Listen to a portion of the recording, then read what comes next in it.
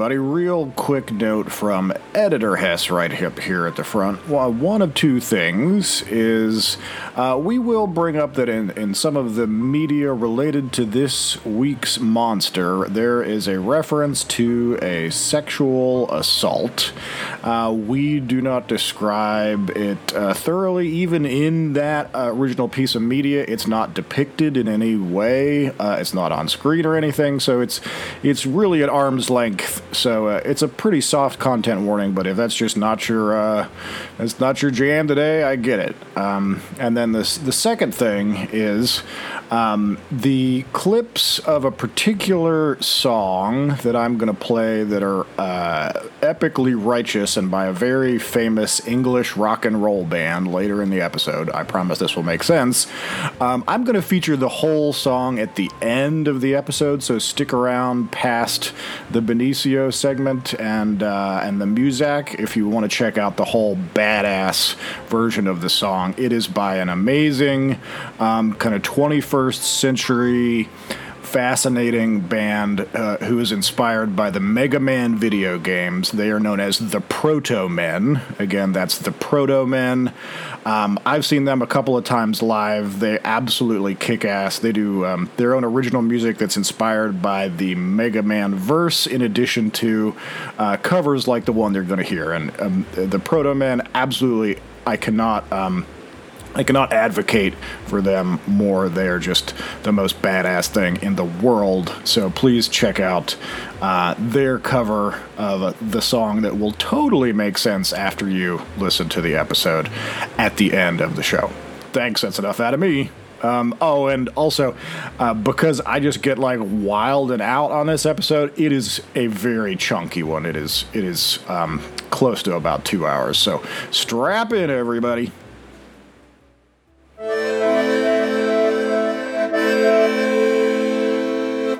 Welcome to Oops, All Monsters, a deadly, unserious show about creatures, cryptids, and curiosities curated by two weirdos from wild and wonderful West Virginia. That weirdo with me, when I can get him to stop smashing broadswords on all these ding-dang rooftops with his jolly pirate playmates, is Gavin. And this weirdo with me, ready to take Pelham 123 with me, is Hess.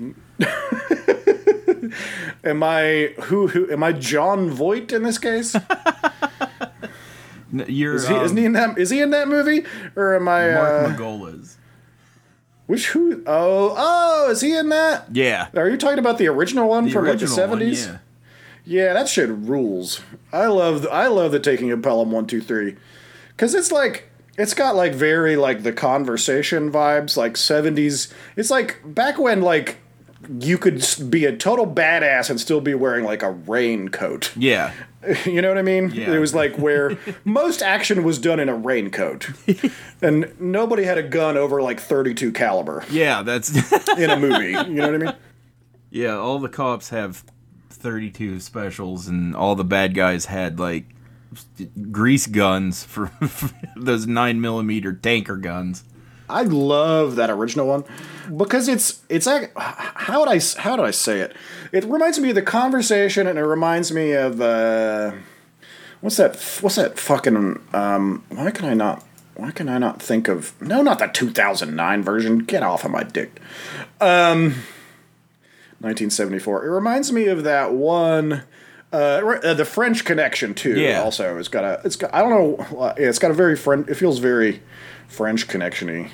Like if Walter Matthau can be your hero and it's still like an action movie, that's just like it's a very small slice of Venn diagram right there. It's like maybe one and a half movies. Point. Are there any other Walter Matthau actions? Walter Matthau could steal your heart in an action movie. Then it's something to be remembered. Like, get him with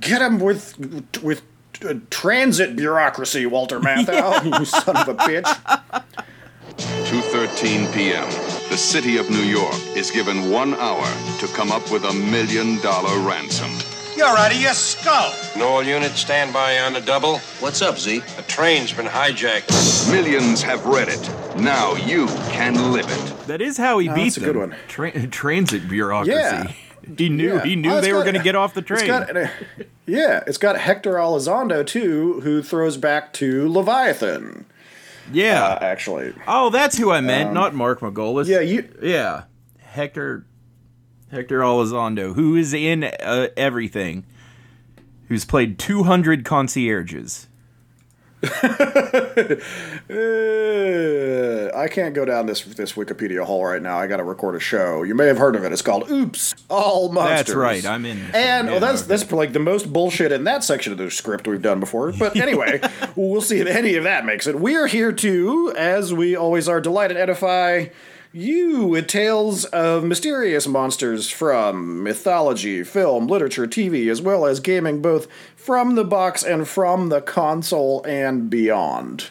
So this is a week where I had told myself I needed to do pull from either mythology or cryptozoology, because I've just been riding the pop culture and cinema lane too hard.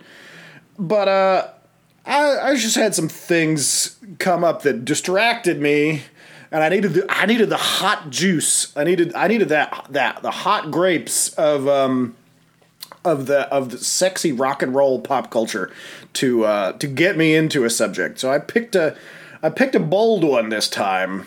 Before I don't think I've given it away through any of my ramblings yet, have I? Do you know what I'm doing yet, Gavin? Nope. Through any of the random shit I've been saying? Okay, no. Good. I just want to keep the audience understanding that the gambit is true. We genuinely do not coordinate these ahead of time, yeah, so I don't know this is truly a surprise. Okay, so last week's topic, there's actually a connection, but it's a weird backdoor connection. My previous topic in Trapjaw. The Trapjaw originates essentially in the Ian Fleming 007 universe. We covered that in the Trapjaw episode. If you haven't checked it out, I think it's a pretty entertaining one. It's a good one. And there's oddly a weird way that we get to that as well. In the middle of the 1970s, a popular guy. What's his real name? That naked guy at the end of Dune with the dagger. Sting's real name is Florbus. I know Sting, but his real name is Sting's real name is Florbus Blorbus. It's Gordon Shumway. Yeah. Gordon Sumner is his real name. So Sting was doing whatever Sting's doing in 1984. And bouncing between LA or London or whatever the fuck. I didn't look into it. Don't worry about it. That's how you remember Sting, the naked guy at the end of Dune. Yeah. All right. What is there a better Sting? No, you're right. You're right. What do you think of? A guy in burlap sack pants playing a fucking 9-string guitar in the middle of a field, or what? I don't know. But I remember Sting with his hair gelled up, all fucking covered in oil, wearing what looks like a hood ornament over his dick and balls, trying to stab the guy from Blue Velvet. That's what I remember. Okay, yeah, you're right. I mean, if somebody is a Harkonnen, you remember the Harkonnen. That's just the policy that I have, just as a person. Also, it may or may not be Harkonnen. Listening to the last podcast on the left, their Dune cast, they say Harkonnen. I'm like, that might very well be a joke. I've been saying Harkonnen too long, but that's probably right. We've all been saying Harkonnen too long. I will kill him! But back to the 1980s. There's some fairly low budget filmmakers that are struggling. They bought this really cheap script from a film student, fresh out of Los Angeles. So fresh that the script that they bought was his senior project. Was this script, and it's a little wild. It's a little sci-fi. It's a little fantasy-ish. It's got some traveling through time. and they're having trouble. Like, things are coming together. Strangely, they've gotten a really big star attached to it for not the role that they threw to him. This is a guy that's getting a little bit older, and they threw to him like the baddie role, and he was like, no, but I'll play the cool older dude who tells the young Padawan learner how to handle his shit. They're like, oh shit, we can get some actual money to make this if you're actually seriously in that. He's like, yeah, it totally is. I know it's infuriating that I haven't named him yet, but this is otherwise it's a total gimme. But so the movie's actually coming together because now, based on this star, huge star, by the way, they are able to secure a bunch of money, and they're shit. Okay, well, they're going out to all sorts of interesting people for the bad guy, and they go to Schwarzenegger. Your luggage. Scott Glenn, you know, when you think Schwarzenegger, your second pick is Scott Glenn. And they go to Roy Scheider. None of them are going to be able to do this character. But Sting has just done a movie that hardly anybody sees, directed by an Australian music video producer called Russell Mulcahy, who is hot off of making a movie called Razorback from 1984, which is described as Jaws in the Outback, but with a like tusked boar.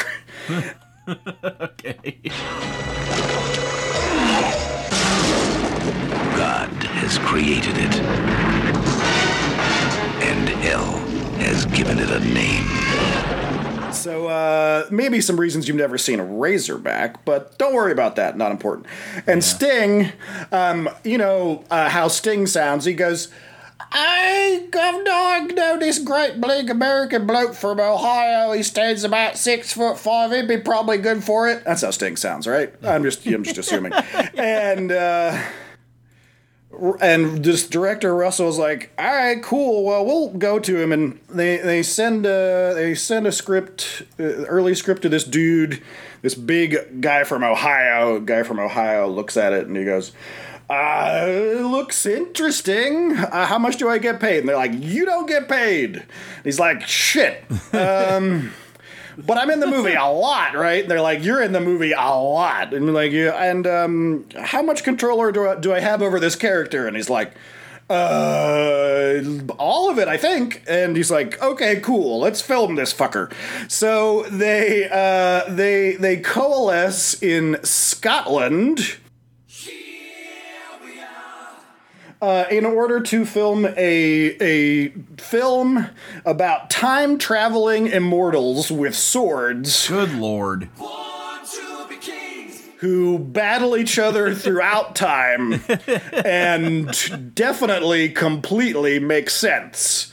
Do you know what I'm talking about now, Gavin? I certainly do. You're talking about the Highlander.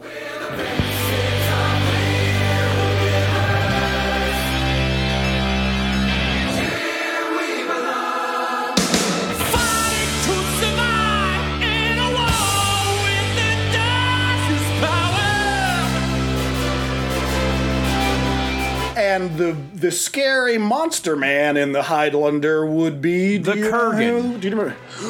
Now you die. The Kurgan, portrayed by Clancy Brown. Clancy Brown, well-renowned actor and voiceover actor in cartoons and beyond. For all sorts of things, you would know him from Pet Sematary. He is a voice actor in SpongeBob. I'm bad at keeping SpongeBob-related facts in my head. He's Mr. Krabs. Profits down $3 from last month. I gotta start running a tighter ship around here. Mr. Krabs. He's the Mr. Krabs voice. And even as early as this movie, this is like his second movie. He was in The Bride, which Sting was involved in with. This is why Sting knew to reference this like 6'4" Ohio dude who has like a cinder block for a head and shoulders like the Berlin Wall. And luckily he's got he's got this deep, sonorous, powerful voice is one of the other reasons that he gets cast in lots of things, particularly the voiceover stuff, duh. But what the fuck is Highlander? Highlander is a 1985 motion picture released primarily in the United States that actually did not do very well at the time. It kind of flopped. It only made $13 million back on a budget of $19 million. Who is the Kurgan, and what the fuck is Highlander? Highlander is a little confusing. Gavin, how would you describe Highlander in one sentence? Highlander is the story of... Okay, well, we'll ignore Sean Connery's confusing-ass character. It's a good start. Because that could be the sentence where a Spanish samurai comes to Scotland saying he's a Spaniard, talking like a Scotsman, which confused me as a kid because I thought you were supposed to know that they're all Scotsmen, even the Kurgan. Like, well, yeah, they're all right. They're all Highlanders. You call them Highlanders, and like, it took me a while to realize that Sean Connery keeps saying that he's Spanish, and.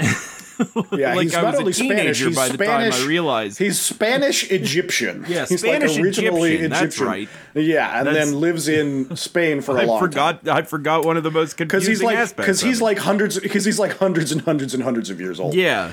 But anyway, go ahead. So that guy finds a young Scotsman who is born with the gift of being immortal and prepares him for his forever life. Yeah. Okay. So yeah, you've got way more of the most crucial information that I would have if you just like threw me into a elevator and said, "Tell me about Highlander." Yeah. But to like just straight up punch the ticket, Highlander is a 1986 British fantasy action adventure film by Russell Mulcahy as director and based on a story by Gregory Wyden, the aforementioned film student from Los Angeles. It stars Christopher Lambert, who plays Connor MacLeod, the main sword-wielding dude, who we'll get to more, Roxanne Hart, Clancy Brown as the Kurgan, and Sean Connery. I think I did that one as Merman, apparently. Yeah. Sean Connery. The film chronicles the climax of an ages-old war between immortal warriors, try saying that 10 times, depicted through interwoven past and present-day storylines. So, there's a lot of Highlander media. I'm going to go ahead and tell you, if you have zero Highlander in your life, just only watch this one movie. Yeah. And don't watch anything else at all. That's a if you're like, suggestion. I'm going to become a Highlander, if you like listen to this episode and you're like, man, that sounds cool, you watch Highlander 1 and you're like, that was strange, but I could do with more of it. Don't just stop. Just go get another hobby after that. It is not, it's not worth it past the one movie, but the one movie has a very rare and bizarre mix of like intense 80s kind of nonsense and kind of magic. I just made an inside joke there in reference to the Queen song. But anyway, things that the Highlander has. One, it's got a really random cast. It really only comes together because Sean Connery says, "Yeah, look at that weird movie. I'll do that." And at this point, Sean Connery had been on the downslope from having not been 007 for a long time and had not really made the over-the-hump transition into playing more fatherly, aristocratic characters as opposed to being like the hotshot girl getting like gunsmoke hero kind of dude that is 007. So this movie was really kind of like his major transition into, one, not being the primary character, and two, playing specifically an older guy and somebody that's more in the like Obi-Wan role as opposed to the badass dude with the sword who's the focus of everything. And the movie starts out in media res, and the beginning of the movie is actually pretty strong. It starts for some reason at a televised professional wrestling bout between real wrestlers at a real event in New York City. But our main character is just appears to be just some random dude in a tan trench coat who is scanning the crowd and sees another random white dude. And then when that guy gets up and walks out, goes downstairs into the garage, and they get into a bizarre epic sword fight battle. It's two very upset white dudes that don't talk and are going to kill each other with swords. The main guy in the tan trench coat, he's got this sweet ass katana, and the other guy is wearing a suit and aviator glasses. He looks like he came off of the set of Benny Hill, but he has got a really badass, articulate kind of rapier dealy bop. Yeah. And they have this weird fight where this older white dude does a shitload of backflips, and then his stunt double probably didn't get paid enough for in this parking garage. And then eventually, tan trenchcoat dude decapitates him and has some kind of gigantic electrical storm orgasm, and then gets arrested outside of the event for murder. And you're like, yeah, because you just totally murdered the shit out of that guy. Yeah, maybe he cut his own head off because of the shitty wrestling. Was his defense. Yes, and that's probably about as close as anybody is going to get to doing Christopher Lambert's accent on this show. If you look into it, if you watch it, Christopher Lambert has the most confusing accent of any human being ever to speak English in a movie, in a Hollywood film at all, which is saying a lot. Yeah. You talk funny, Nash. Where are you from? Lots of different places. Because he has a non-accent, and the reason that is because it came up now is Christopher Lambert was born in New York City, but immediately shuffled to France, where he lived most of his life. His father was a Jewish-French diplomat, so he only learned English for this movie. He had been in one or two movies before, but the main one that got any attention was called Tarzan, where he played a Tarzan character who had 2 lines. So dude didn't speak any English at all when he signed the contract for this movie, and then the people that made this movie, once they got the contract signed, found out he didn't speak English, and we're like, shit, we should have asked if he spoke English. And so the resulting accent that Lambert has in the movie is he worked with dialect coaches for the whole thing to kind of just have a weird generic gray race kind of non-specific European bullshit accent, which is exactly what he has. It's not French, it's not Belgian, it's not German, it's not anything you'll ever hear any other human being on the face of the earth sound like. It is just a mix of Hollywood dialect coaches and whatever was trapped in Christopher Lambert's face that day. Yeah. I've been alive for 4.5 centuries, and I cannot die.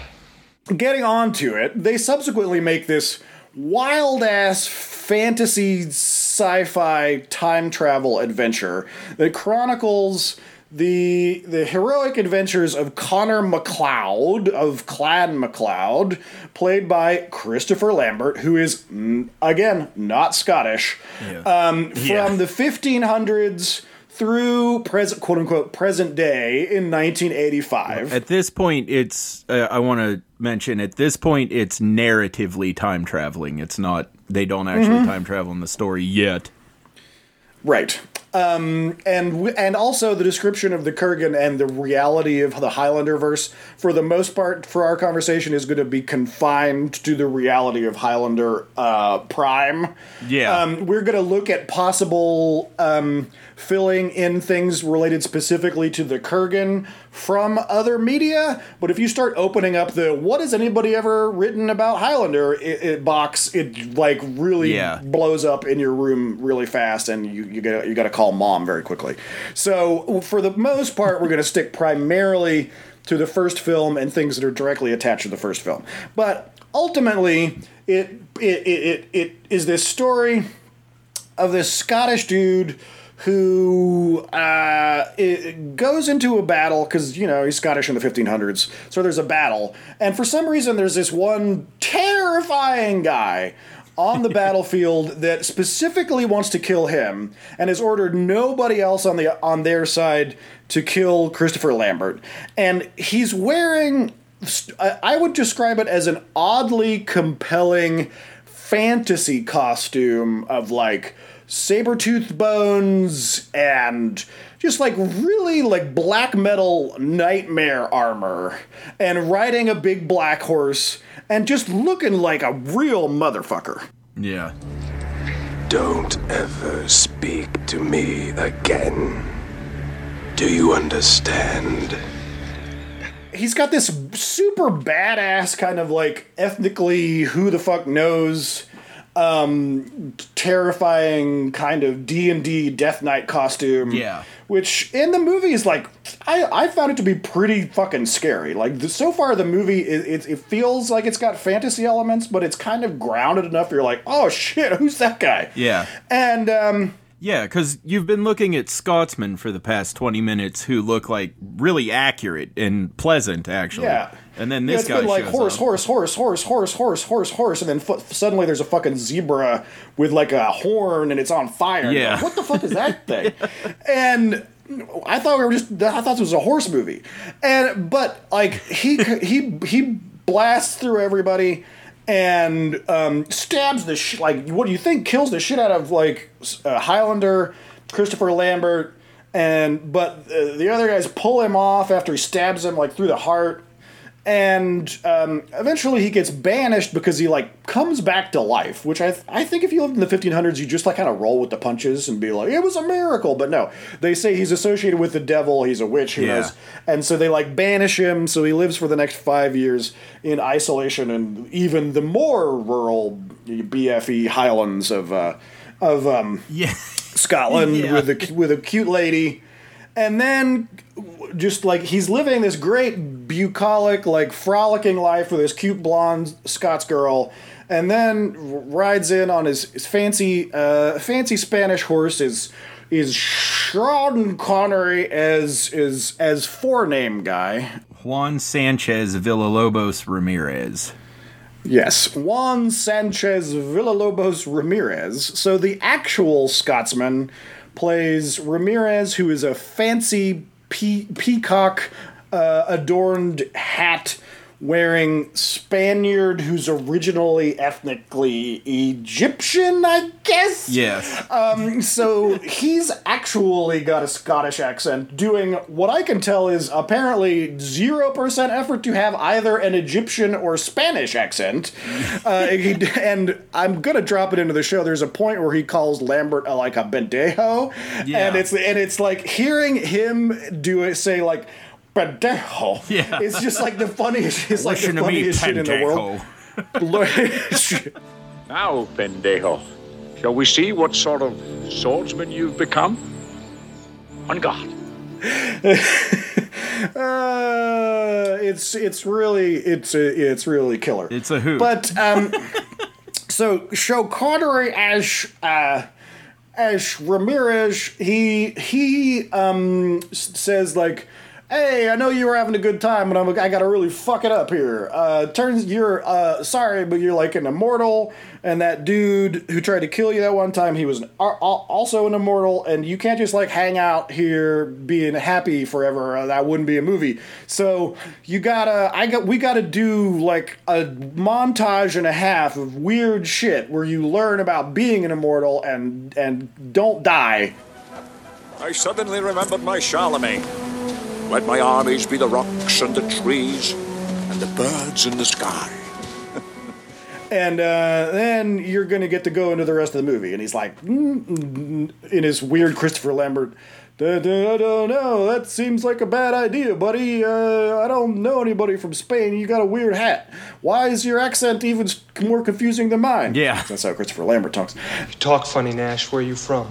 Lots of different places. And so eventually he gives in, and they have like a kind of rocky 80s movie training sequence where like he's like riding his horse on the beach and Lambert's chasing after him, and there's some bullshit with a giant stag with antlers glued on its head. Literally, that's actually factually how they did it.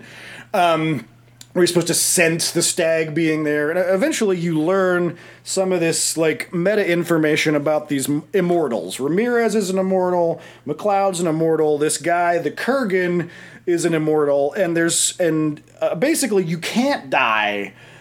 You can't get sick. You can only die by way of being decapitated.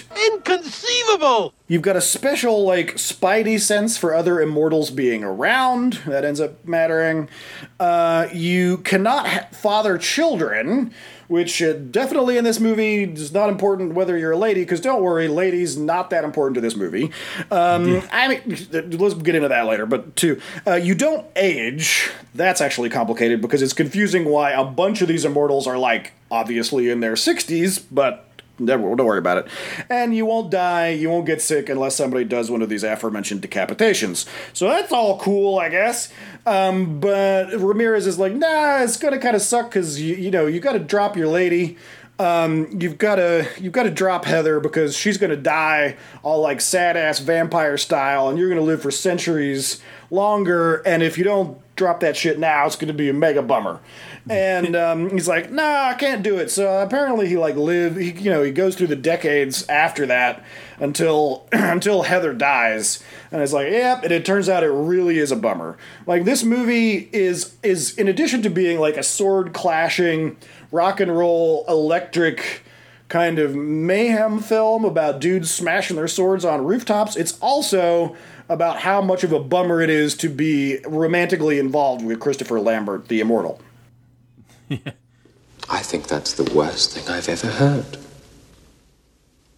How marvelous. The romantic elements are actually not that bad, and it actually does not feel like two separate movies. Like, for example, when we talk about the Larry Cohen movies like Q the Winged Serpent or The Stuff, or some other example that kind of feels like two movies that have only just been hitched together in the middle with a little bit of hardware. This isn't that. Like, it is more cogent of a film.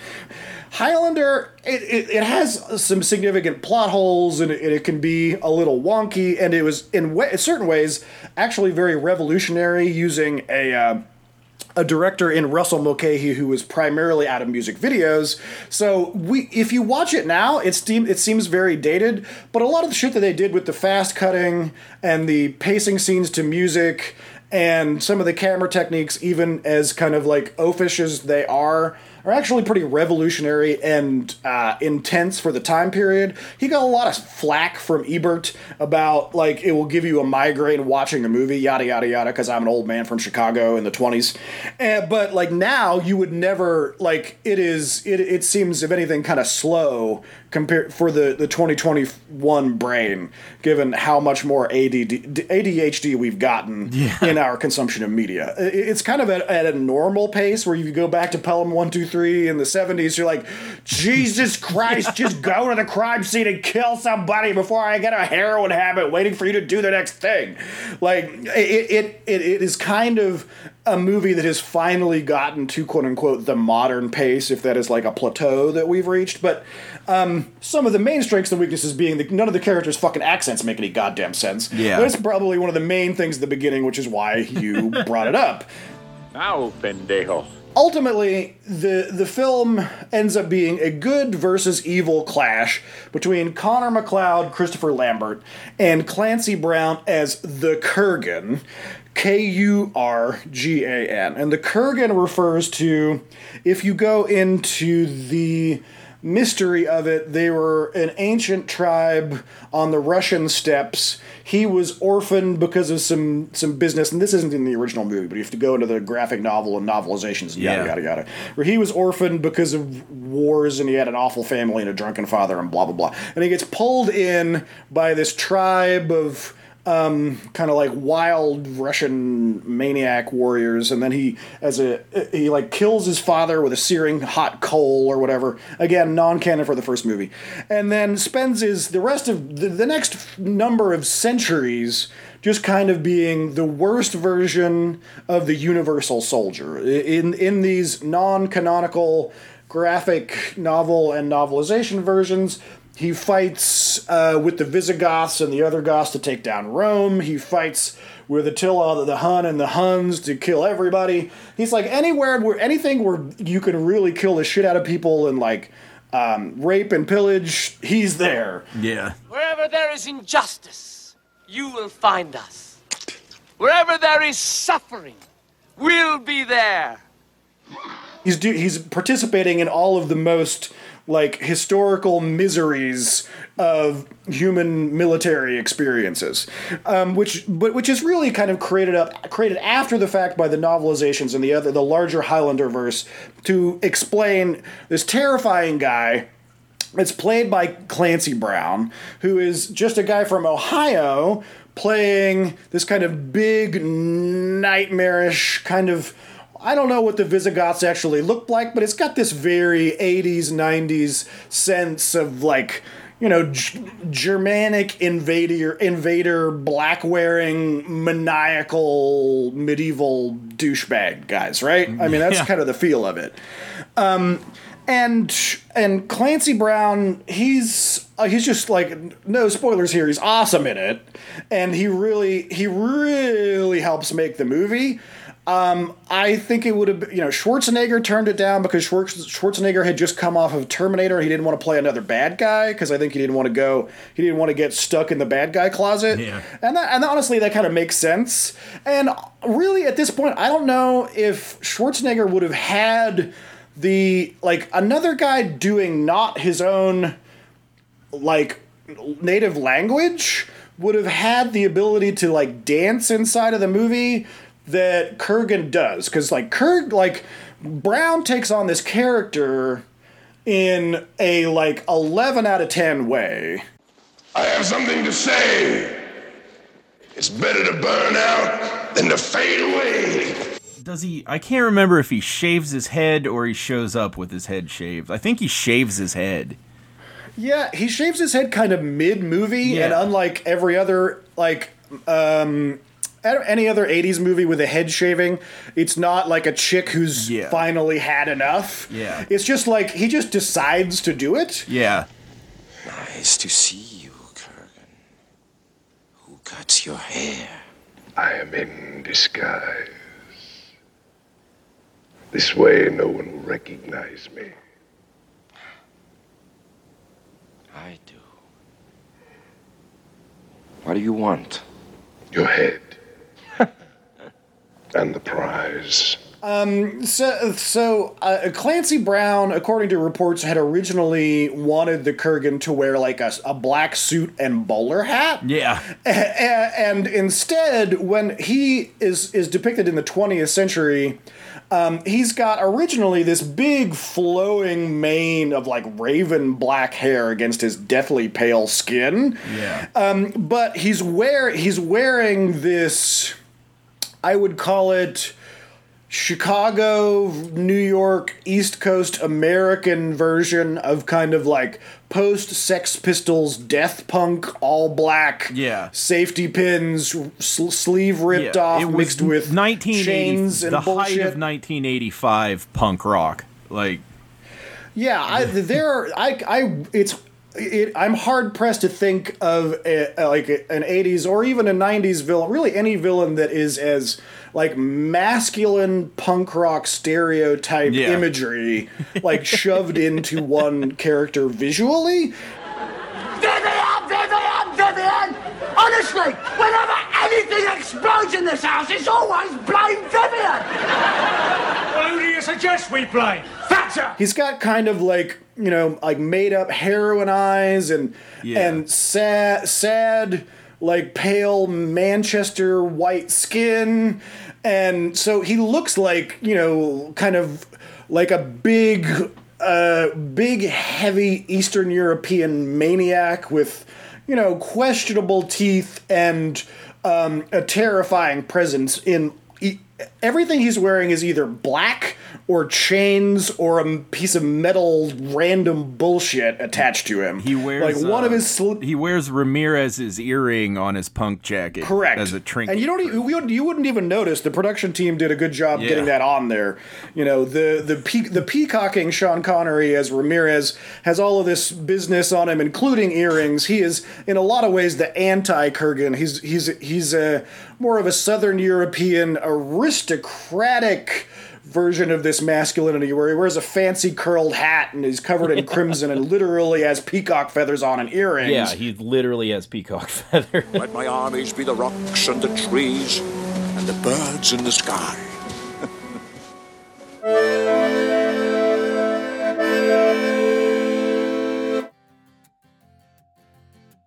Hi there. My name is Douglas Rassensberger, and I'm the CEO and founder of Douglas's Cutlasses. Have you ever found yourself in this situation? You've just gotten home from a long day of spur and growth at your small but thriving business. You're just trying to slice some quality deli meats and cheeses for a relaxing snack, and suddenly there's a mysterious intruder rummaging through your garbage outside. What's a domestic disruptor to do when you get in a pickle like this? Pull out your handy-dandy, short-handled, half-guarded naval sword, that's what. Here at Douglas's Cutlasses, we've got every possible cutlass for every conceivable scenario. Are you an aspiring or current CEO of a Fortune 500 company? I've got a cutlass for that. A middle school teacher struggling to maintain discipline in the classroom? I've got a cutlass for that. Looking to add a little flair to drab dinner parties? I've got a cutlass for that. Some people say to me, but Douglas, I'm not a pirate, privateer, or sailor. What do I need with a battle-quality 27-inch half-guard naval sword? I'm so glad you asked. Here at Douglas's Cutlasses, our research shows that the vast majority of conflicts, both business and personal, can be positively affected by the introduction of a modest, well-crafted naval sword. So let's get swashbuckling. No matter what's your problem, an easy-to-wield, iron-forged cutlass is probably the solution. So once again, I'm Douglas Raffensberger of Douglas's Cutlasses. Come get stabby with me. Please go to paypal.me/oopsallmonsters and make a payment there. And that's oops with 2 O's. Again, that link is paypal.me/oopsallmonsters. So the Kurgan is introduced into New York City, and you don't really have to have like an explanation of how he got to New York City or whatever, but the story tells that throughout the movie that what's going to happen is called the Gathering, and it's the reason that all of these sword-fighting immortals are suddenly showing up in New York City, where McCloud has been living as an white shoes wearing like arts dealer. Like he sells like artifacts, he sells swords and armor and shit because blah blah blah. But all these guys are showing up, and the Gathering is the thing that's been foretold for generations and generations, where all of the immortals are finally going to chop off enough heads that there's going to be only one.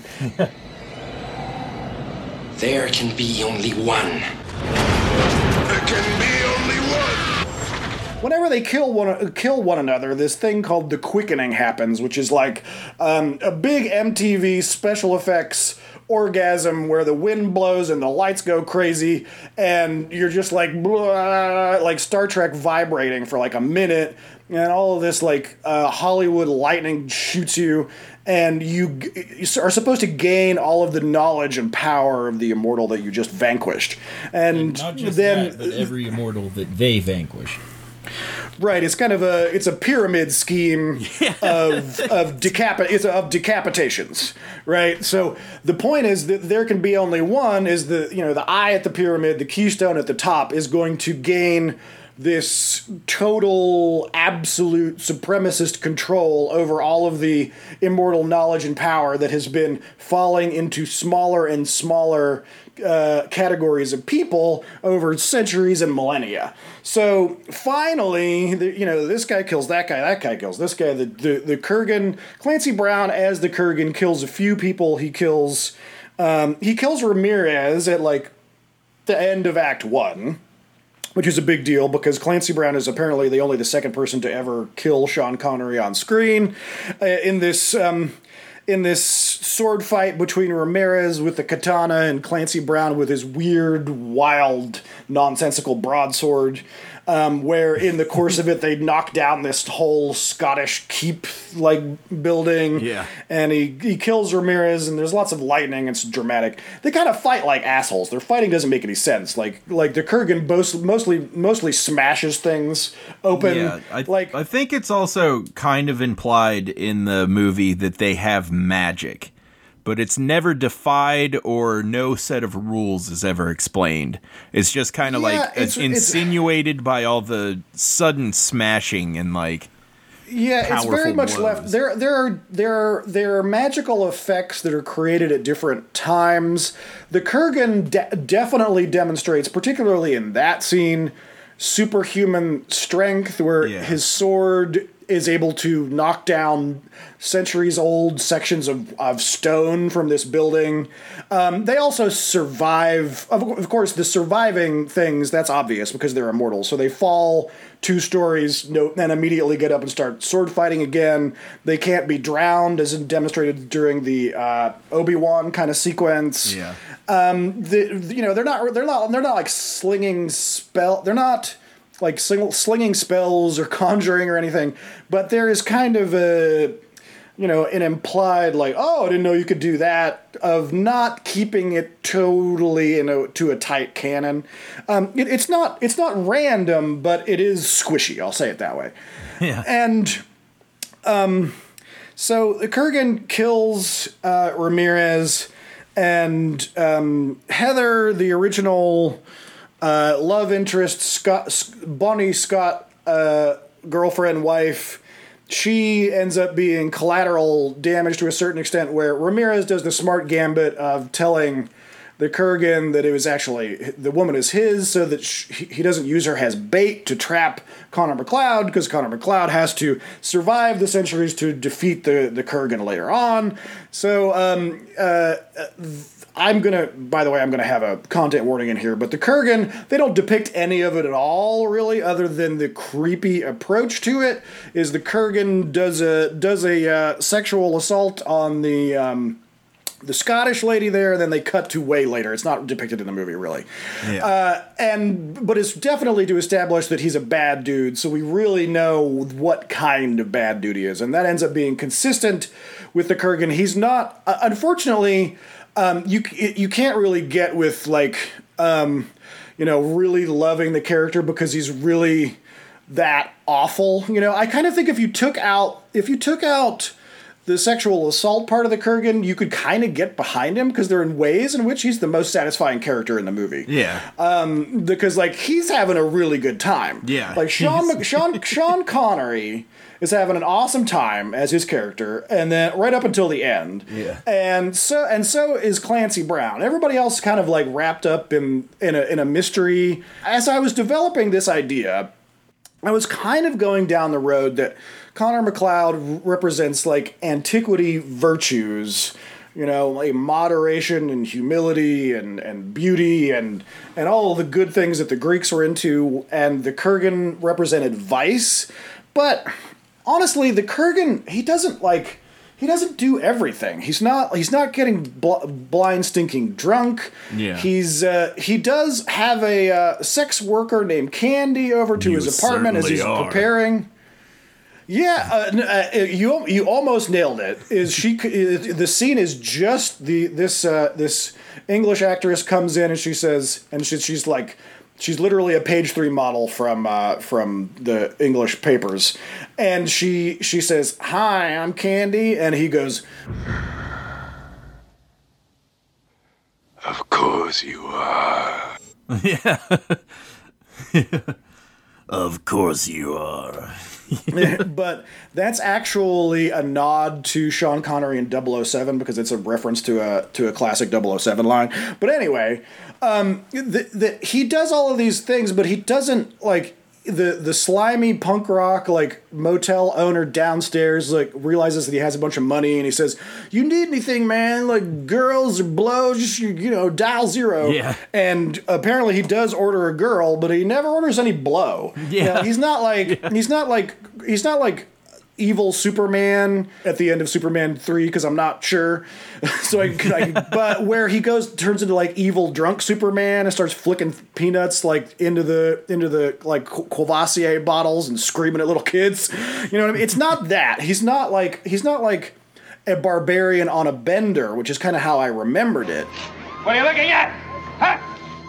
He's kind of a gleeful maniac who only likes like a couple things. He's kind of like he's really kind of to a certain extent a sadist or a psychopath or power hungry, but he's not really into manipulating people. He just wants to kill and finally claim the prize. Yeah, which is he doesn't even really want to kill indiscriminately like mortals. He only wants to kill immortals, and that's his biggest thing. That's absolutely it's true, because you kind of think of him running amok in New York City, but the people that he kills, it's just immortals and people who get in his way when he's trying to kill immortals. So oddly, the Kurgan is strangely hyper-focused at claiming the prize, which is the MacGuffin magical super quickening combination. The super quickening of finally, when there is only one,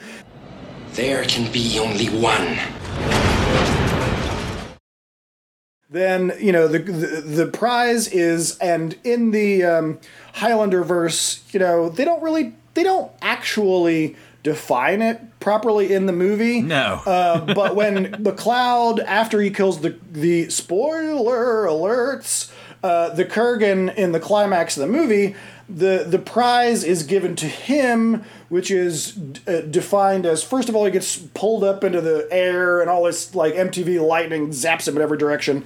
And then he like all of the weird kind of, he says some dumb shit about, I know everything, I am everyone, I see everything. And he basically has this kind of like nexus event where his consciousness is connected with all living Earthlings. Yeah. And there's this kind of bucolic, it's really cool.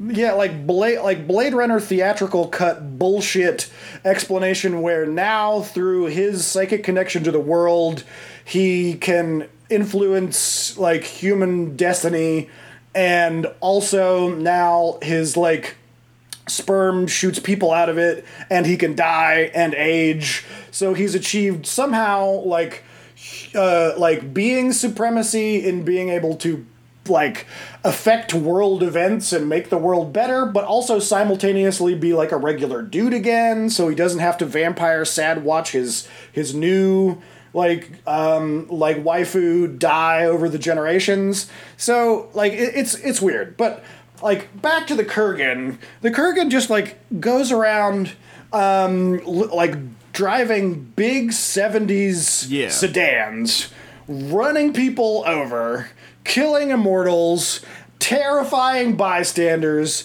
and cackling in everybody's face. Yeah, he kills another immortal in a destroyed, deleted scene.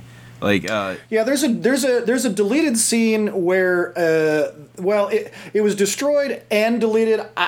It got burned up in a fire, like a studio fire. So even if they had wanted it to be in there, they couldn't, and it didn't get to ever be in a DVD like commentary or anything, or like an extra. There are stills from it that you can look up. Or if you look up Kurgan defeats Kim deleted scene, it's interesting because it would have been really fun to watch because it's in a different environment. They're in kind of like an office building, and he's the like actual Asian character that is fighting in a Japanese two-sword style as opposed to everybody else. Yeah, and also, it would have been nice to have an actual, higher up in the credits Asian character as opposed to all this random, kind of Japanese-y bullshit cultural shit that they put in the movie, where there's a lot of Asian stuff in the movie. But the Kurgan kills him.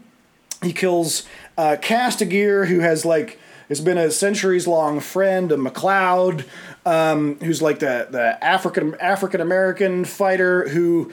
a couple of scenes later is suddenly battling Kurgan in this New York alleyway when oddly this gung-ho anti-Russia fingerless gloves vigilante douchebag shows up with an Uzi, like an 80s urban prepper. Yeah, he feels like if the mood inside of a 1987 arcade came to life. Yeah. He looks really ready to save President Ronnie. Yeah. He's got his fingerless gloves. He's got a shirt that says "Suck this Russia" or whatever. It's "Up yours Moscow." Up yours Moscow, I think is what it is. And it's in olive drab green, and he's an ex-Marine character, and he goes in with seriously a huge fucking Uzi, and he's anxious about it, and he sees Kurgan just kill the fuck out of Castigear, and he's okay, well, I guess that's the bad guy. And so, at least he's not a total MAGA douchebag who just shoots the black guy in the situation on sight. Yeah. But then after he kills Castigear, Marine dude lays what's got to be a Hollywood clip and a half of this Uzi into the Kurgan, who's huh, how about that? And then totally gets shish kebabbed by the Kurgan's giant broadsword and literally thrown up against a wall, and then the Kurgan gets the fuck out of there because the scene gets too hectic. I think they wanted to show that the Kurgan was able to take half a clip of an Uzi, and show an actual Uzi doing it, and then have the Kurgan retaliate to somebody who nobody would be sympathetic towards. Yeah, I think it is perhaps optimistic to give them too much credit about triangulating all of those ideas.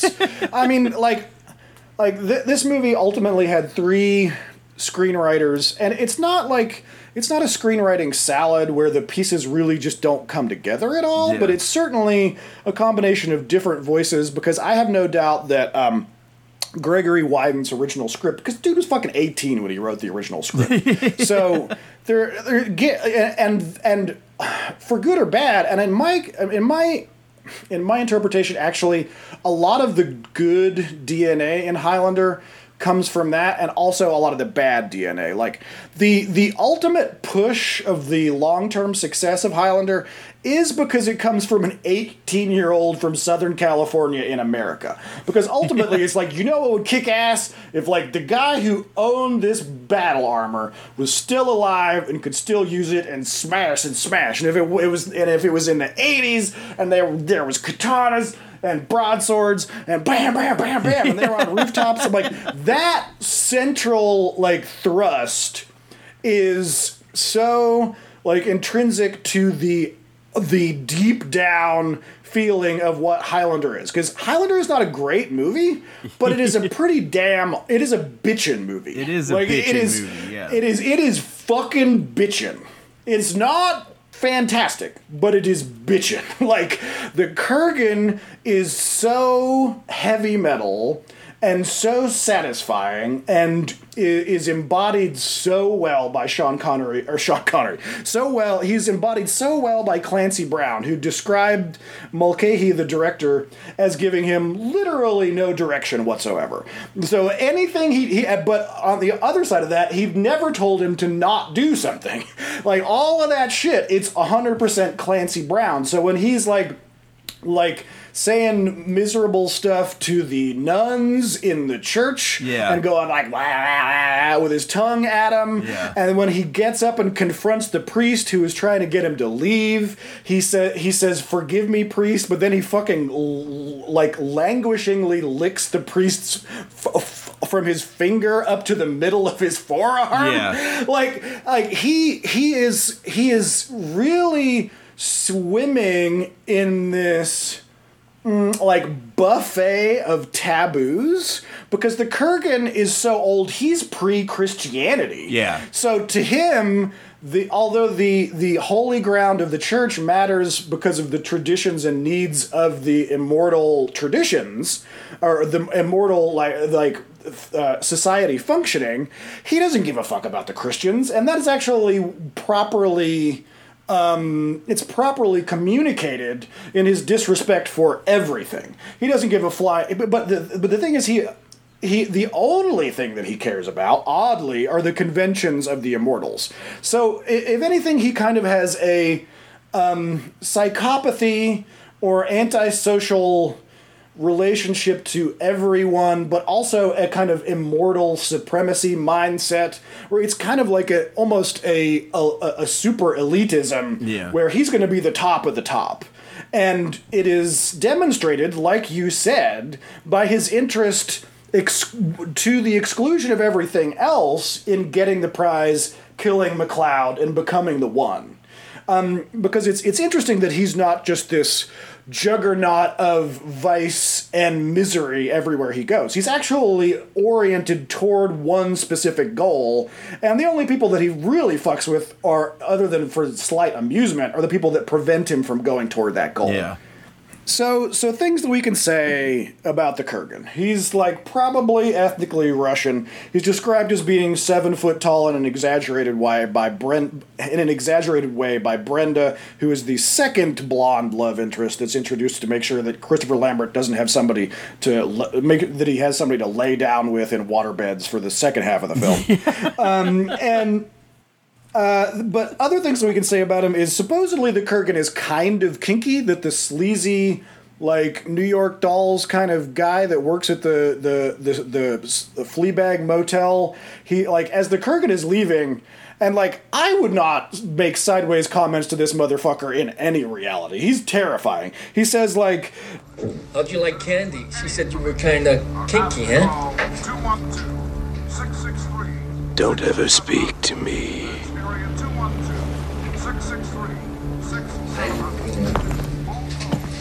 Look, I didn't... Don't ever speak to me again. Do you understand? We can assume that he's kinky, but he didn't kill the prostitute. Real-life human beings kill sex workers all the time in our regular mundane reality. He didn't kill her. The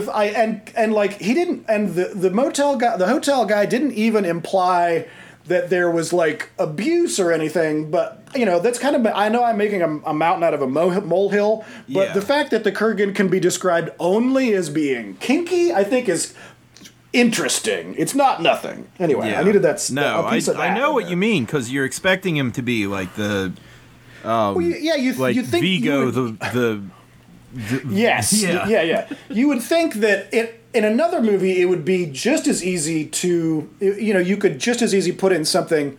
That line could easily be that she had, like, a shiner the next day. Or, like, her wrist was broken. Or she's found dead in a freaking river. You know what I mean? Yeah. But it doesn't go that way because it seems to be... Here's really what it is his interest is only oriented toward the suffering and destruction of the other immortals, and his attack on Heather is really actually only related to the suffering of the other immortals. It is in a way totally a chauvinist and sexist because it treats her as a non-person, but her first of all, everybody in this fucking movie treats women like non-people, including the hero MacLeod, because it's written by, like, an 18-year-old from Southern California. So, like, all of the characters treat the women kind of as props, even though one of them is a metallurgist and forensic scientist. They unfortunately are not treated in like whole characters. This movie, spoiler alert, does not pass the Bechdel test. There are two real female characters, and they only argue with men about nonsense. Is pretty much the way I would describe it. You think I don't know the law? Wasn't it me who wrote it? I'd imagine that there would be wildly different tactics involved if your only maneuver is decapitation. Yeah, well, because, and this is demonstrated ad nauseum in the film. Yeah. For instance, there is a scene where Lambert, as MacLeod, is doing a hilarious duel with an effete jackass in, like, the 1800s or the 1700s. Yeah. And he's, like, drunk out of his fucking French/Scottish ass, and he's just, like, letting the guy stab him with the little flimsy, like, epee over and over and over again. Sword nerds, don't at me about which swords are which. Like, it's not important. But he stabs him, and then they keep doing these cuts where it's like 12 times. And finally, Lambert, like, apologizes and just fucking walks away. Yeah. And then the guy gets so mad, he fucking shoots his assistant with a goddamn flintlock pistol. It's random and hilarious. I do appreciate the true absurdity of, like, some of the avenues where they explore the bizarre, alien, and absurd experience of never dying actually are perhaps the most intelligent and complex elements of the film. Really, like, being alienated from having a romantic partner, being alienated from feeling like anyone is your peer except for these guys that you're ultimately going to have to murder.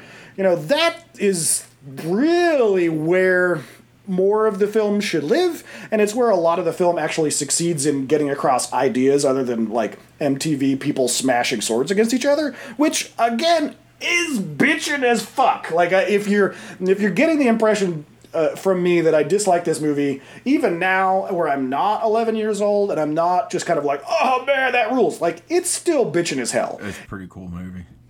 Ultimately, it's incredibly satisfying because of the juxtaposition of really interesting different things. Because they use the parallel cutting between the different timelines, you have the Scottish Highlands juxtaposed with 1985 New York City.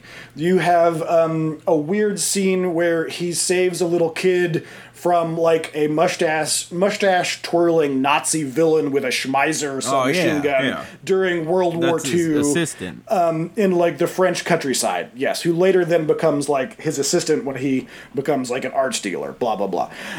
You have the juxtaposition of these bizarre characters in, you know, of who they are out of time and out of place, and the juxtaposition of them against each other. You have Castigear as a black character in Japanese garb fighting in New York City, and it very much implies, well, what the fuck is that guy's thing? Like, Highlander 2 should have been that guy's fucking prequel. Like, Highlander 2 should not have been all that fucking crap where they're aliens and, like, fighting wearing drone backpacks. Yeah. You know what I mean? It should have been that. It should have been just the Sunda Castigear story. Like, that would have been a fucking Highlander movie. That's what the TV show tried to do. Well, yes, and the TV show has good aspects. I honestly, for as much TV as I watched in the 90s, and be afraid about the amount of it, it was a lot. For some reason, my brain will not remember anything other than the fascist use of the Queen soundtrack, which, by the way, is, like, pretty good. Like, the Queen was so inspired by their private screening of Highlander in an early cut that they decided to, instead of making one, like, title track for it, to turn it into a whole fucking album. Now, that entire album has never totally been put out all as one album. Yeah. You know, It's a Kind of Magic was inspired by a line that Lambert says in the movie to the girl that becomes his assistant during that, like, Nazi saving scene. You know, like, different band members, including Freddie Mercury, were so inspired by the majesty of Mulcahy's filmmaking. Each of them went out and wrote a different song. So, you know, Princess of the Universe, it's inspired by the movie. Yeah. There's a whole album where Queen, who I'm a big fan of, were like, this is the most bitchin' thing we've ever seen. And, you know, if Freddie Mercury saw a movie and was like, that ruled, I'm going to write an album about that, that just instantly earns a certain amount of credibility to me to be like, okay, well, you know, Freddie Mercury's not Foucault, but he's also not wrong. You know, like, he's not Siskel, he's not Ebert, but he sees something that fucking kicks ass when he knows it. Like, he is able to see something that rocks. And what Highlander has is, like, three things. One, a shitload of testosterone, and some of it's kind of in a bad way, but mostly in a good way. It's you got swords, you got lightning, you got explosions, you got dudes killing each other, and also some of it in a bad way. You've got really like a not a great treatment of women and female characters. It is exactly kind of what it advertises to be. It is testosterone and rock and roll and interesting juxtapositions of characters and situations and visuals and music and soundtrack that you're just not, one, you're not expecting, and also those juxtapositions imply a larger fantasy and science fiction world that is the reason that we have this massive litany of post-original film nonsense, including 6 seasons of a TV show, an anime movie, more than one video game, novelizations, graphic novelizations. Like, people have a very intense relationship to Highlander, and they just fucking love it. It is very, for lack of a term that is not like an in-joke to the movie, electric and electrifying.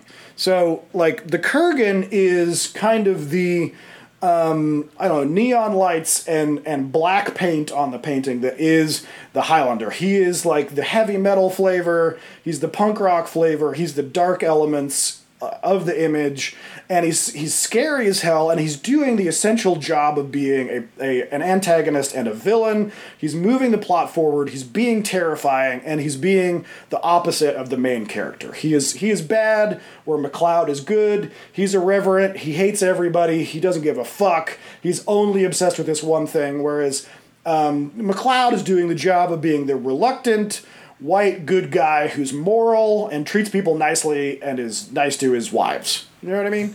So the Kurgan embodies all of that 1980s shit that you're not supposed to be. He's Ronald Reagan's ideas about punk rockers distilled into one douchebag that's like 1,100 years old.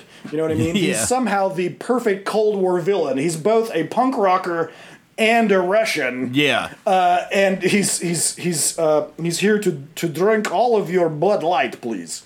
He does not have a Russian accent. And Clancy does just kind of a straight up, like, no work, just blah. But Clancy's accent to me is like perfect. Yeah. I don't know why. Like, it doesn't. I never doubt it, partially because the Kurgan is not really ethnically defined except in the outer reaches of the universe. You know what I mean? Like, he's just kind of maybe an Eastern European, Northern European, old-timey evil guy. So, he's pre-Christianity. Of course he could come up with a version of an American accent that would pass, as opposed to Christopher Lambert, who sounds like a voice modulation software that's got a fucking aneurysm. How do you fight such a savage? They made him really cool, and that might have been a disadvantage, because everything that follows the Kurgan, whenever they try to make like a bad guy Highlander, it kind of falls flat compared to the Kurgan. Even Mario Van Peebles, and even the guy from Fine Young Cannibals, and the guy from the main dude, Roland Gift from Fine Young Cannibals played an evil Highlander in the TV series, like a reoccurring evil Highlander. I will say one of the primary things that is a real recommendation for the 90s series, which is just weird, is it is chock fucking full of the most random cameos and guest appearances as good Highlanders, bad Highlanders, bartenders. Like, it has had so many random people in it. It's got Rowdy Piper in it. Apparently the dude from Fine Young Cannibals. It is, if you want to see random cameos, it is a cameo-making machine. I was never really into it. It's a thing that kind of, in a way, makes sense as a show. Did you watch a lot of it? Yeah, I loved it. It was USA, right? It was part of the... It was on... Wasn't it? It was on Fox late at night when I watched it, but that was like reruns. I don't know. Well, I have no idea what it was on originally. It is a main precursor to Xena and to Hercules. Yeah. So if you in any way like Xena, that was really facilitated by the fact that Highlander did okay in the TV series. Yeah. Xena doing okay because Highlander did okay.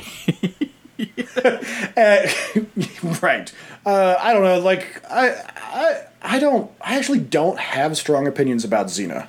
It's just that I have a really. I heard a story. I heard a story about Xena where Go ahead. They were going to make a Mad Max television show, and the Furiosa character, like from Fury Road, was written a long time ago, and the Mad Max television show was going to be about Furiosa. And like they were about to do it and everything, and then like somebody said, "No, you can't make a Mad Max TV show," and then it turned into Xena. Yeah, no, that's completely true. I've read that piece of trivia before. That he's had George Miller had that character in his pocket. George Miller had that character in his pocket forever. Yeah, and no, that's exactly the same story I heard. Yeah, okay. You know what's really funny is I did not set you up with this, but I have a whole grid of comparisons that I created for this episode of the Road Warrior versus Highlander for specific reasons. Because for some reason, the differences between the two really illustrated something to me about the storytelling priorities of the different characters. And ultimately, my prejudiced thought at the beginning was... and this comes from my prejudices related to George Miller, who was fucking amazing. Director of Babe, Pig in the City, and all of the Mad Max films. And Happy Feet. Happy Feet, yes. The climate activism penguin movie, Happy Feet. So anyway, Road Warrior versus Highlander is one way that you can think about how odd Highlander is. Because, okay, so Road Warrior... and Highlander both star a reluctant hero. Well, that's pretty normal. Yeah. And then Road Warrior, who lost his family to the maniacal gangs created by the Gasoline Wars. Highlander, who lost his lady to his own immortality and the strange system that created him. Road Warrior battles against another maniacal gang. Highlander battles against another vicious immortal. Road Warrior just to get through the day and reluctantly save a bunch of LL Bean models. Highlander for revenge against his lady's immortal murderer.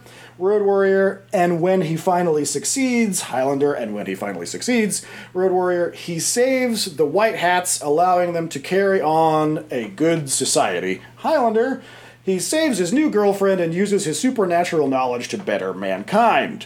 And what can we learn, if anything, from how different these views on the job of the hero and the villain are? Well, Road Warrior has a cynically negative view about how the good man, quote-unquote, and his individual plight is not enough in the face of greed and evil, except in the destruction of warlords and tyrants, by which real improvement can be achieved by, quote-unquote, the good man.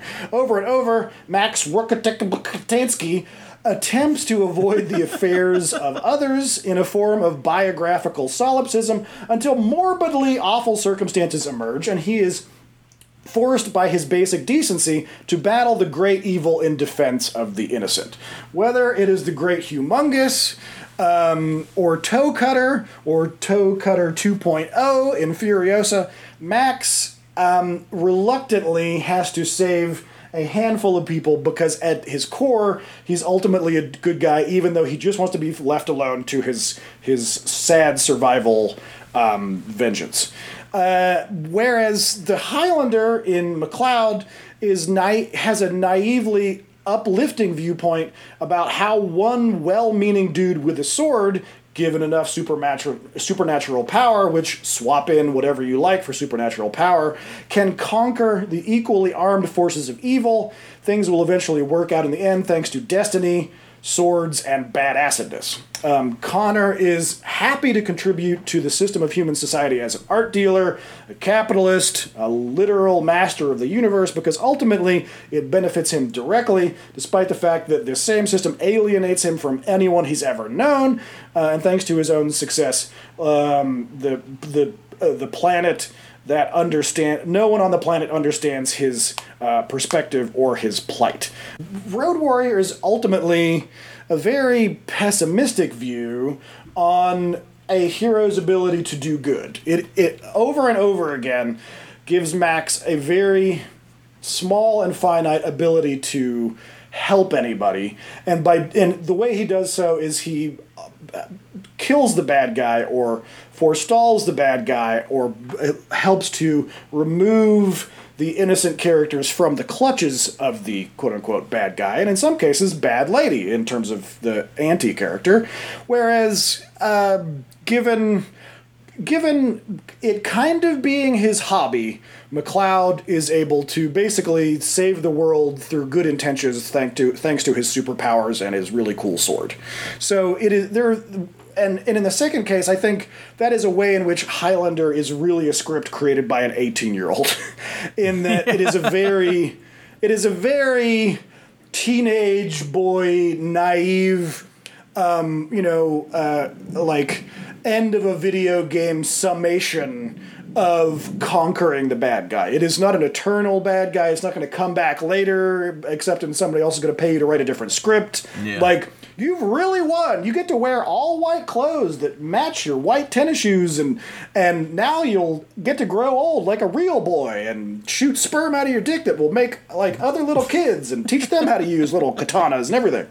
And in that way, it represents an 18-year-old sense that, like, the dragon can be defeated, and you can get the magic potion and bring it back to your clan, and everything will be super groovy jazz show. Like, it's all going to be, like noodle salad and good times. And I think that George Miller was just a more... he was literally older, but George Miller's not that old. George Miller is just... it is a more mature, adult, full sense of the vastness of greed and evil and the negative forces in the world, and a need to reflect how incredibly small one person is going up against them. And that consistently, Max just barely scrapes by. Yeah. And only when he absolutely is totally forced to, drags a few other characters out of the worst part of those nightmares with him. I almost cannot believe that honestly, I did, Gavin, you can tell everybody, I did not set you up or plant you into the crowd to bring up Road Warrior. You did that totally on your own. Well, I'm going to bring up Road Warrior eventually regardless. Like, that's going to happen. Oh, yeah, for sure. Road Warrior, I will say, given the parameters of quote-unquote monsters in our show, Road Warrior is really right there on the border, because, like, I don't want to predestine, I'm not going to preclude us from doing anything, but, like, the baddies, particularly in Road Warrior really plays with humanity and having your humanity removed and altered in some of its more, like, off to the edge characters, like it. And because he's interested in people having physical disabilities. Yeah. He's interested in including little people. He's interested in including, he's got, like, Blaster, what mental disabilities does Blaster have? Like, I'm not saying that Blaster... Is it Max's cousin? Yeah. I mean, then that's a canon that I'm actually not even that familiar with. Yeah. But the point is that, like... Miller doesn't really include monsters, but damn, he goes, like, right up to the cave and like yells into the cave, like, "Hey, are there any fucking monsters in here?" You know what I mean? Yeah, the War Boys are described as mutants. Right, like, because I can guarantee that at least at the War Boys, you get really close to and perhaps get to meta-humanity. Yeah. Like, depending on how you look at it. So I feel like there is no way you and I are not going to loop the Maxiverse into this show. No fucking way. It's not going to. We're too 80s balls to the wall to not. We love the Max movies too much, but it is like you gotta find where your entry point's in, because like, you know, is Humongous just a dude, or like what's the story? Yeah, Humongous might be more than just some guy. I mean, he's got a lot of mutant monster qualities, and a lot of mystery.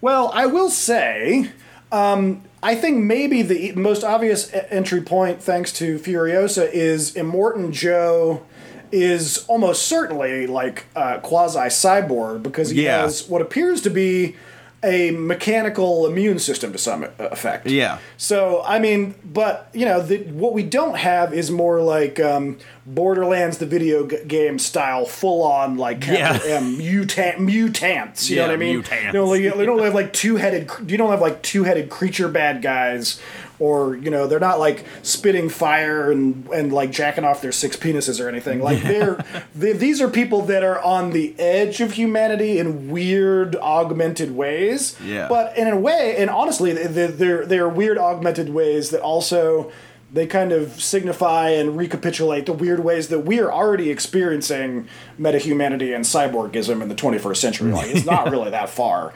Like, Furiosa's just got a fucking metal hand. Like, it's not Gonzo. It is I would say that Mad Max, like Leatherface in Texas Chainsaw, is really like just inside of the bubble, and maybe there's a couple of characters that just barely have their toes outside the bubble. Yeah. And they will have to be our entry point for including the Maxiverse into the show, but there's no way we're not doing it.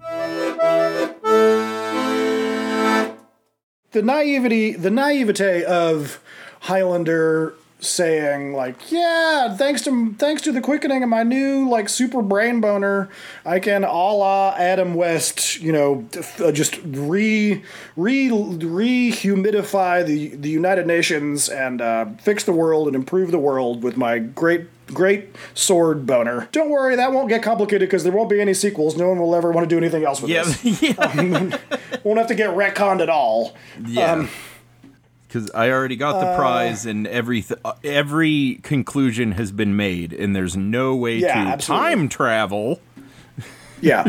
I will say, if you're a sword and sorcery nerd, or specifically a sword nerd, there is a Northern European gentleman called Scalagrim, who does...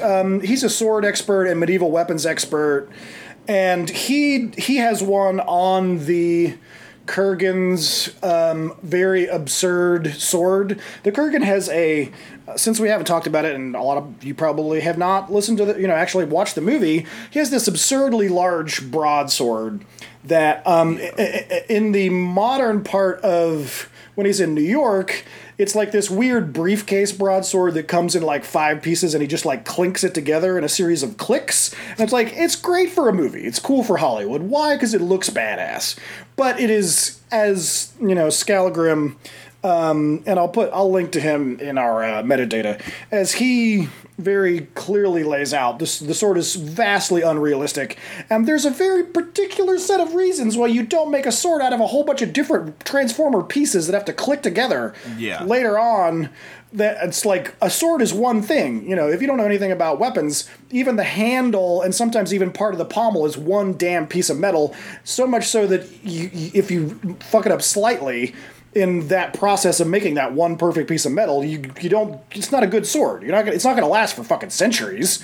So his sword is bullshit. It's badass, but it's bullshit because Hollywood. But whatever. It's just your level of give a shit versus this is a guy who has his fucking like neck safety pin closed. So how much reality do you want?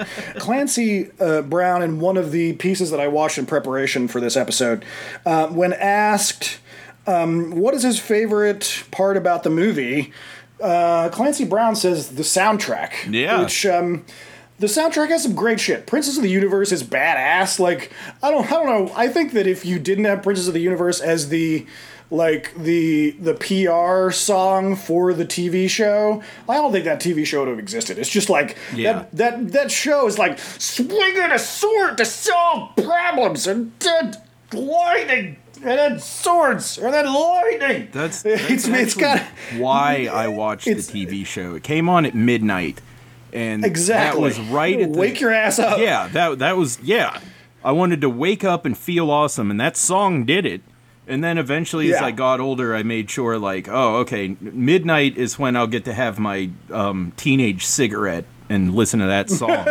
Yeah, it pumps you up. Like I don't like. I've not looked into thoroughly whether Freddie Mercury was on cocaine during this whole time. I just assumed that he was, but like if he wasn't, he just feels like cocaine. It's just a natural vibe that he's giving out. I don't know, but like it's just adrenaline and testosterone and like just get him. Fuck! Oh my God! Wear a trench coat, stab people. Yes, that's like I said. The movie is its strengths are in rock and roll, testosterone, and juxtaposing unlikely but interesting things. And that testosterone, a lot of it comes from Queen, and some of the juxtaposition comes from Queen because it sometimes it's subtle, sometimes it leans more toward heavy metal in the Prize song that's like for Kurgan and about Kurgan. Yeah. People describe it, they don't like it because it's too heavy metal, and you're like, that's you guys have never heard heavy metal. It's just a slightly heavier Queen song. It's like when people describe AC/DC as heavy metal. I'm like, AC/DC is really kind of like a heavy hard rock blues direction. Yeah. Heavy metal is heavy metal. Heavy metal. But anyway, Clancy Brown, when asked if what his favorite line as the Kurgan was, he says, here, I'll see if I can do a take of it. I'm sure I'll just cover it over with the actual audio, but I'll see if I can do one. Lay down, Highlander. Remember what Ramirez taught you. And it's not like one of the like scary, intimidating lines by the Kurgan, but the reason Clancy liked it is because it's the only part that actually makes the Kurgan more complex. Yeah. In that for one reason or another, and the movie does not explain it, but for one reason or another, the completely irreverent Kurgan actually is serious about their traditions. Yeah. And that follows the through line where the only thing he cares about is the game. Yeah. He cares about getting the prize, beating the other immortals, getting the quickening. He is, if anything, kind of a fundamentalist immortal. You know what I mean? Like he's a total asshole who respects nothing except the conventions of the system that grant him power and are going to make him the most powerful. The character just really is, for lack of a better term, totally electric. You're not looking at anything on screen.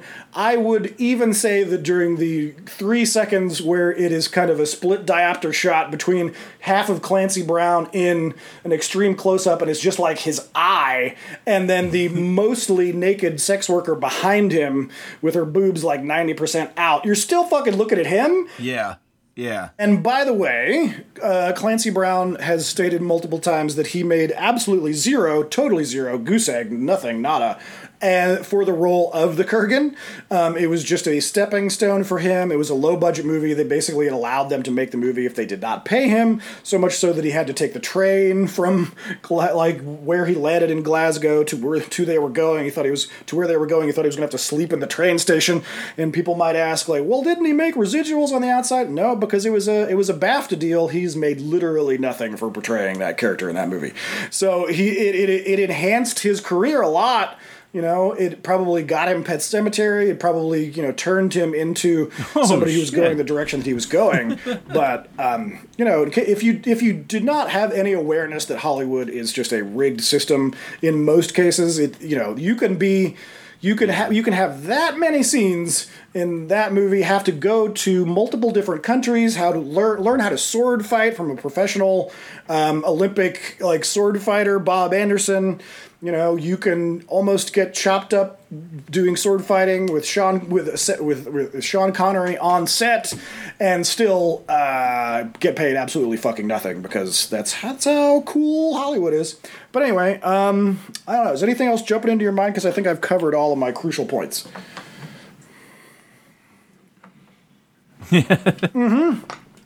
From Starship Troopers, yeah, it's another great Clancy Brown one. Just in general, I really like. I recommend watching Clancy Brown stuff. He's great. He's complex. He's not just a big guy with a deep voice. You know, being a big guy with a deep voice can be interesting, but he's subtle.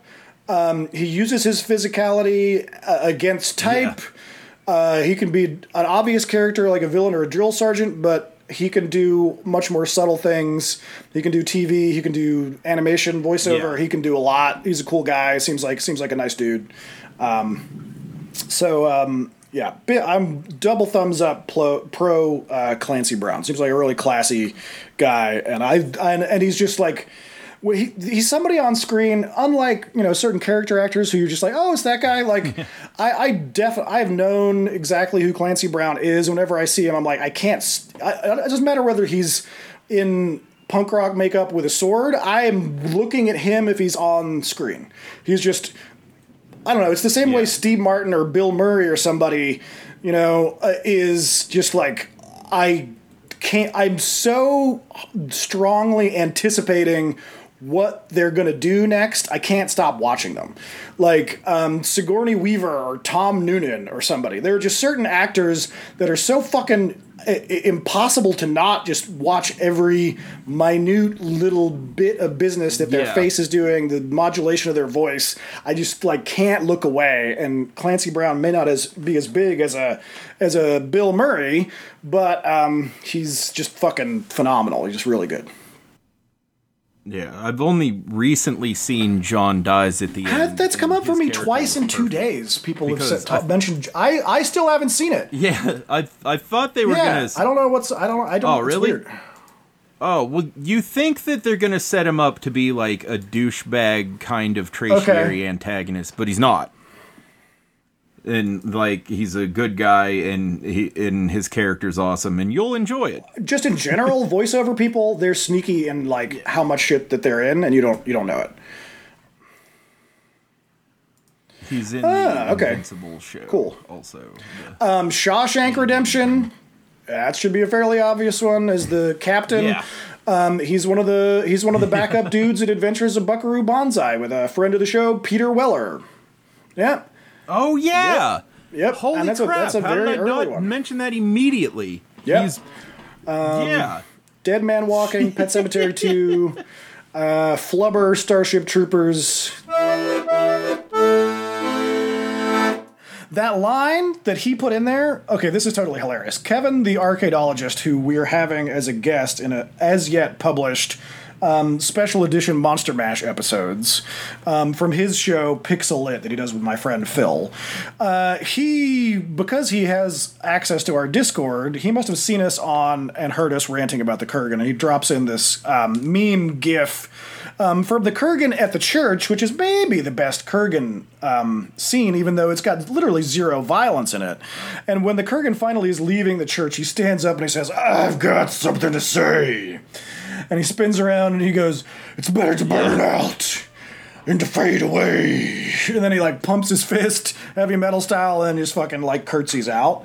And that line is originally from two things. It's from a Neil Young song and also like a Megadeth or a Motley Crue song, something that's heavier. But it's famous for being a Neil Young song. But the other thing it's famous for being in is Kurt Cobain's Suicide Note.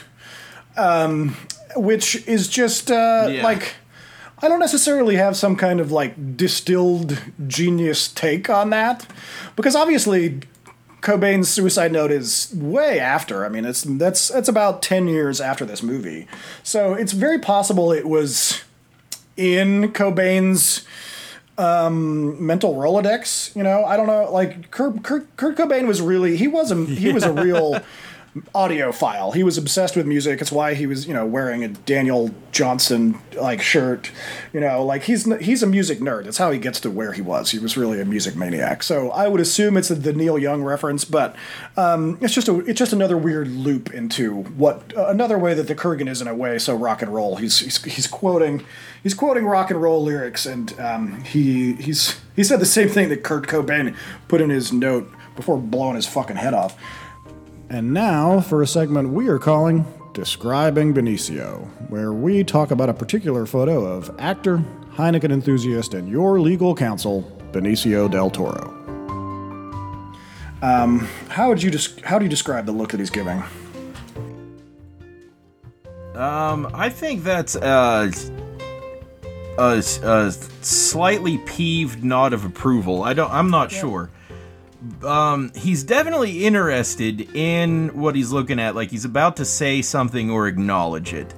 That's really what's going on. What Fantasyland would be going on, like the crazy Gavin idea of it, would be probably he wants to know what kind of animal and who shaved this animal and who put it on his head. Yeah, I was actually the comment that what I was thinking was like, God, I wish I could go to a fucking Hollywood premiere with Bedhead and look this legitimate. Like, he seriously looks like he woke up like an hour ago and I don't know, sat for half an hour at the hotel bar and had like just a tonic and like a side of bacon and was like, what am I doing today? I don't know. Fuck it. Oh, that's a Van That Dyke. is a Van Dyke. That is a Van Dyke, but he's also like not shaving the whole business. He looks like he hasn't shaved in like 3 days at least. Yeah. Here is my face. I have plans and I'm not aware of them. Yeah, he's really like, I can see why he's played the Wolfman before, and yeah, I don't know. I wonder how long it's going to be until he's got a lot of gray hair, because he's getting older. Yeah. But I'm curious what. I guess that's my question: is what kind of roles is he going to be doing in like 10 years when he's not playing like weird Mexican CIA operatives, and instead he's playing like I don't even. Yeah. I have no fucking clue. Cool. Scottish. Spanish Egyptian mentors is definitely that makes more fucking sense than Sean Connery. I'll tell you that. Yeah. Gia Mysticata. His hair looks fake, but then again, it doesn't. It looks so good. It looks like a wig. That's why it's frustrating. Yeah. Which is a very fantastic thing to have at any age, really, is great hair. So great that it looks fake. Yes. Excellent head of hair on this Benicio. As your legal counsel, I recommend you take all of those pills. Oh no, this is bat country. Yes. I can't. I lost my Sean Connery. I used to be able. Gia Mysticata. Epstein. Epstein's unable to take today's test. His brain hurts. Signed, Epstein's mother. That's the only way I can get into Epstein's mother. Is the Epstein's mother bit. Let your armies be the rocks and the trees and the birds in the sky. And the birds I used to be in the good sky. at it. Suddenly I remembered my Charlemagne. Suddenly I remembered my Charlemagne. Suddenly I remembered my Qatar. Let your armies be the rocks and the trees and the birds. Let your armies be your big flappy hat and your massive sword. French son of a bitch. What happened to 11 o'clock? Look what you did. I can't believe what you did. What about the kilts? We're not taking the kilts? We're not taking the kilts? That's what I was trying to land on. This is Bat Country. One choke over the line. You want to know what I'm going to tell God? I'm going to tell him I was free. Who said anything about slicing you up, man? Way of the I just gun. wanted to carve a little Z on your forehead.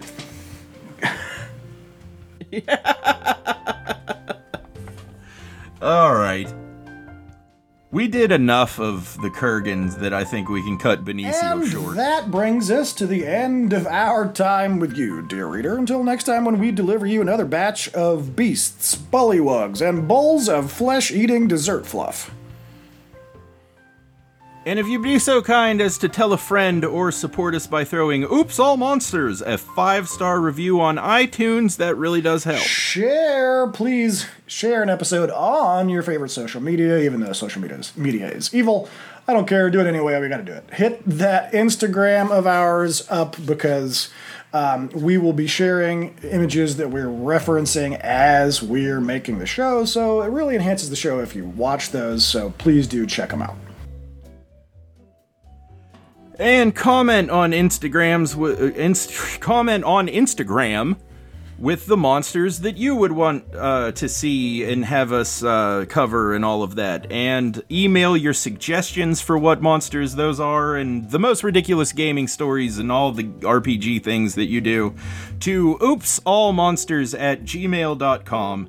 oopsallmonsters@gmail.com. And if you want to toss a coin into the potion fund, hit us up with a one-shot contribution at paypal.me/oopsallmonsters, or if you're more into that signing up for regular thing, you can totally get us at patreon.com/oopsallmonsters. Lastly, now thank Kate. I have to thank my wonderful friend Kate for our incredible theme song. Her work as part of the duo The Darling Kathleens can be found on YouTube at The Darling Kathleens. And with that, I have been Hess. And I have been Gavin. And we have been Oops All Monsters! Okay, closing the fucking thing. Excellent.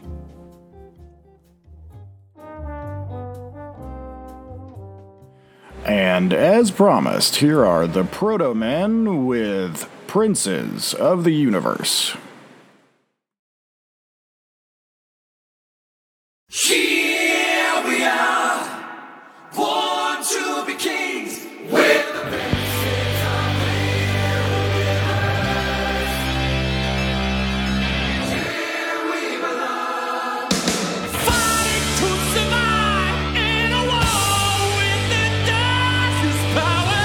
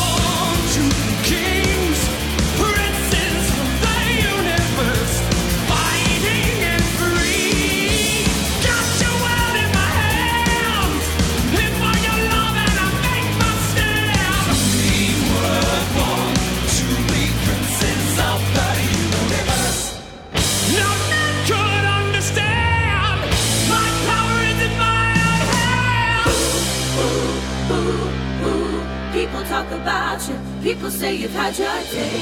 I'm the man that will go far, fly the moon and reach for the stars.